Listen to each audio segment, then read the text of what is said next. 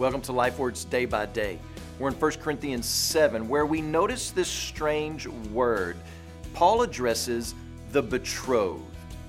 This needs to be read as virgins. So Paul is speaking of those who have never had sex, nor had they been married. The biblical idea is that those two be one and the same. And Paul is assuming as much here in this text. Never married people should be virgins, those who have never engaged in sexual relationships. That's the ideal. And that's not just what you need to hope for your children if you're parents, but it's what you need to teach your children and exalt towards your children. You need to hold it out as what is beautiful and good and right. Sex is a way of expressing marital love to your spouse, by which there are lasting consequences, namely a spiritual bond that is established and almost indescribable. And another consequence can be children. It should come as no surprise to anyone who engages in sex that they may produce a child.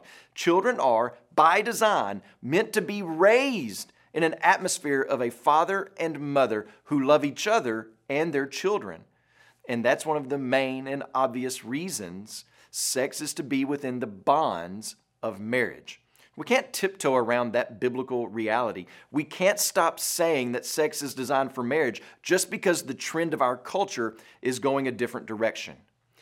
Now, does that mean that God will not bless or oversee single moms and come to their rescue? Does it mean that children that are born out of wedlock are less than? Absolutely not. God is a forgiving God and a merciful God, and the children are not to be blamed for adult mistakes. But we simply don't say it enough or teach it enough that God's design for marriage and sex comes in that order, marriage and then sex. Because as the Song of Solomon says, we should not stir up or awaken love before the right time, because it's simply too intoxicating and it is meant for a safe, lifelong bond.